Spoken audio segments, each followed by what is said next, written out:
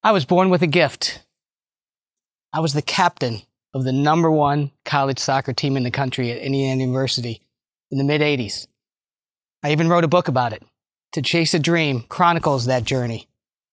But let me be honest with you. My gift wasn't that I was a great athlete or even a great soccer player. I walked onto that team. I begged the coach to let me stay. And it took me 3 years to get off the bench and finally see my first taste of action. My gift was this inner belief, this optimism, this hope, perseverance. That was the gift.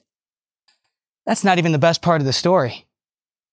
The best part of the story is that I met my girlfriend, now wife of 29 years, while walking on that campus. She was a gymnast, so our paths would cross often as athletes, circles of friends. First time I saw Sherry, it was just something about her that I knew was special. She had an inner peace about her. She had a spirit about her, a warm smile, aside from her beauty. And I was drawn to it. I was drawn to the spiritual side of that. Like the gift I have of perseverance, I got to know Sherry, but I waited 2 years before I ever asked her out. I finally worked up the nerve. I got off the bench. We went out, and the rest is history. And exactly what I thought I saw in Sherry when I first saw her was exactly what she brought to my life. See, I was born and raised and baptized in the Greek Orthodox Church. I'm a middle child of 5, and passion is part of who we are. So loud, kissing, hugging, crying, laughing was an everyday affair around the kitchen table at our house. There was an inborn spirituality. The challenge was we moved. By the time I was 14, I had lived in 6 different cities in 4 different states. So from a communal standpoint, we never really got ingrained in a culture of religion. Spirituality, yes. Traditions, absolutely. Passion, no doubt about it. What Sherry brought to my life was that communal. I started going to church with Sherry. And I'll be honest with you, at first it was because I wanted to be with Sherry, right? And if she wanted to go, I wanted to go. But what she demonstrated to me, this inner peace, was certainly a lived experience. She lived it. It wasn't just an act. And going to church became a real peaceful place for me. And I started to understand sacraments and readings and homilies and how much those things meant across the board to anyone sitting in the congregation. We got married, and shortly thereafter, before our first child was born, I converted to Catholicism, Roman Catholic. That was an incredible process in and of itself. And on the onset, it was simply because I wanted unity in the family, and so did she. We didn't want Dad going to one church and Mom going to another. Again, little signs, little things that drew me to the Catholic Church, that drew me true to this religion, even though I didn't know consciously that I was making those subconscious decisions. I was doing what I thought was the right thing. The more I got into the church, though, the more I became aware of that communal feeling that I knew existed. I became a youth minister. I became a Eucharistic minister. I was a mass coordinator. It was awesome. And I knew a lot of people in the church. It was a really great place. Now it started to really become whole to me. This is what it's all about. Matching the spirituality with this act and practice of religion. It was beautiful. In the meantime, I started my professional career. My mom had started a soccer specialty store in Carmel, Indiana in 1981. She was way ahead of her time. The store was about as big as this carpet, but it served the soccer players in this small little area. Most of them are family. All 5 of us played soccer. We used to have to drive to Chicago to get our shoes. She said, you know what? This doesn't make sense. Let's open a store. We'll have 5 built-in customers. It'll be perfect. Her mission statement, it wasn't written on the wall. She just lived it. We're going to treat anybody who walks in this store like they're walking in our living room. And it worked. And as we grew, and the store grew, and the sport exploded through the 80s and 90s and the 94 World Cup, and we had a business going. And I got out of college 6 years after she opened her first store, and I'm opened our second store and managed our second location. And we're doing camps and we're doing clinics and we're consulting and we're talking formations. It became the living room. This common thread of the sport drew us all together. We were so passionate about what we were doing. It was a great mom and pop store, to the point that it got recognized as the #1 soccer specialty in the country by U.S. Soccer. It was an amazing journey. We lived it. We ate, slept, and drank soccer. We loved our customers and our vendors. Shortly after we got nominated and awarded the #1 soccer store in the country, I kind of took over the business. My brothers went into the coaching side of things. They touched thousands and thousands of lives, shaped thousands of lives through their coaching, and still do today. My parents kind of retired, and it was my baby. And this is when things started to change. It was a great mom and pop store, but I started listening to the outside noise. You can't be mom and pop. You got to be a business. You got to take it to the next level. And that simple philosophy of treat them like they're in your living room suddenly became not good enough. I can't explain it. I don't know if it was ego. I don't know if it was pride. I'm not proud of the time, but I wanted to be the biggest. I wanted to be the finish line of soccer specialty stores across the country, have them everywhere. Why? I don't know. Success? Recognition? I'd never been driven by any of that in my life. But this time I was. And I'm working like a dog, and I'm still going to church with Sherry, and everything's going fine. But pretty soon the economy starts shifting, competition starts picking up, and I'm starting to have to work harder and harder. Instead of 60 hours, it's 80 hours, and it's evenings, and it's weekends. And this thing became a false idol. I became consumed by and with this business. It was awful.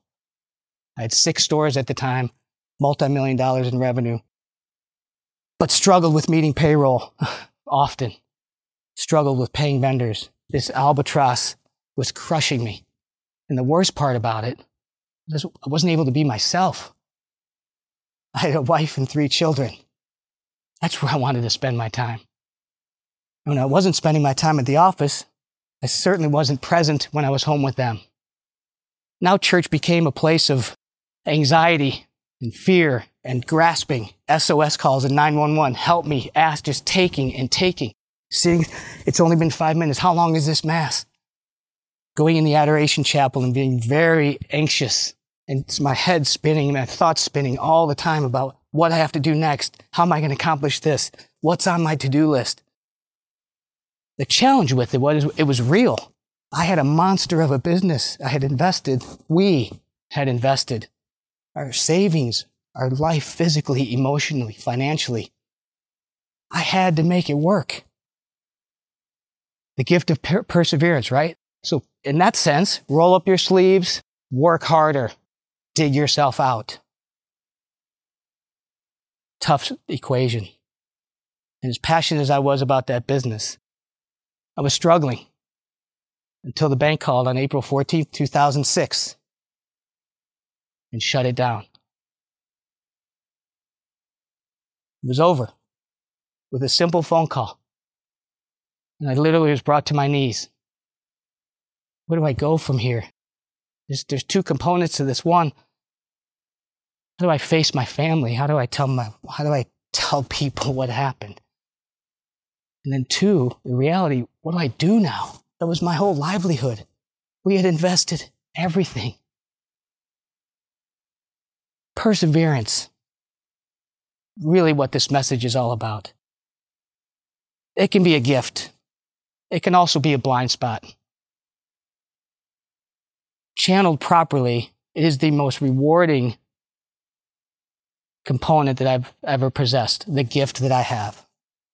Channeled improperly, it can be a major detriment. It took the Lord to hit me with a 2x4 over the head to say, wake up. You're in the wrong place. And I remember when it happened, the day it happened, I'll never forget it. For a second or 10 seconds, this fleeting feeling came through my body of rush and a flush of this emotion and weight just flushed through my system. while it was fleeting, it was powerful. I knew something was going on. Something was happening. The next morning I woke up scared and anxious and upset. During the journey, never questioned God, never left the church, still went to church. My wife was so diligent. She was the same person that I fell in love with from the very beginning. She was the person I needed in that moment. Go to church, pray, we'll get through this. What I found, the gift of perseverance, the gift that I was blessed with, isn't about how many times I can juggle a soccer ball, how many sprints I can run in a minute and a half, how much revenue I can generate for my business, how I can cut costs and fire people and save money. That was not my comfort zone. What I found, perseverance, is an inner peace. An inner peace. Not a deep breath once in a while, but living every day with an inner peace, knowing that everything's going to be okay. A surrender, to let go. I'm competitive. I was an athlete. I persevered on the soccer field. Surrender to me was giving up. I never understood the concept of surrender.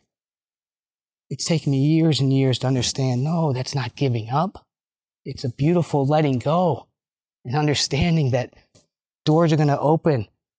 Go through the doors that are open. Follow the path He's got in store for us. Don't be so perseverant that you miss what's going on in your life. And then live joyfully. Joy is a fruit of the Spirit. Happy is one thing. Joy is a whole nother thing in our soul.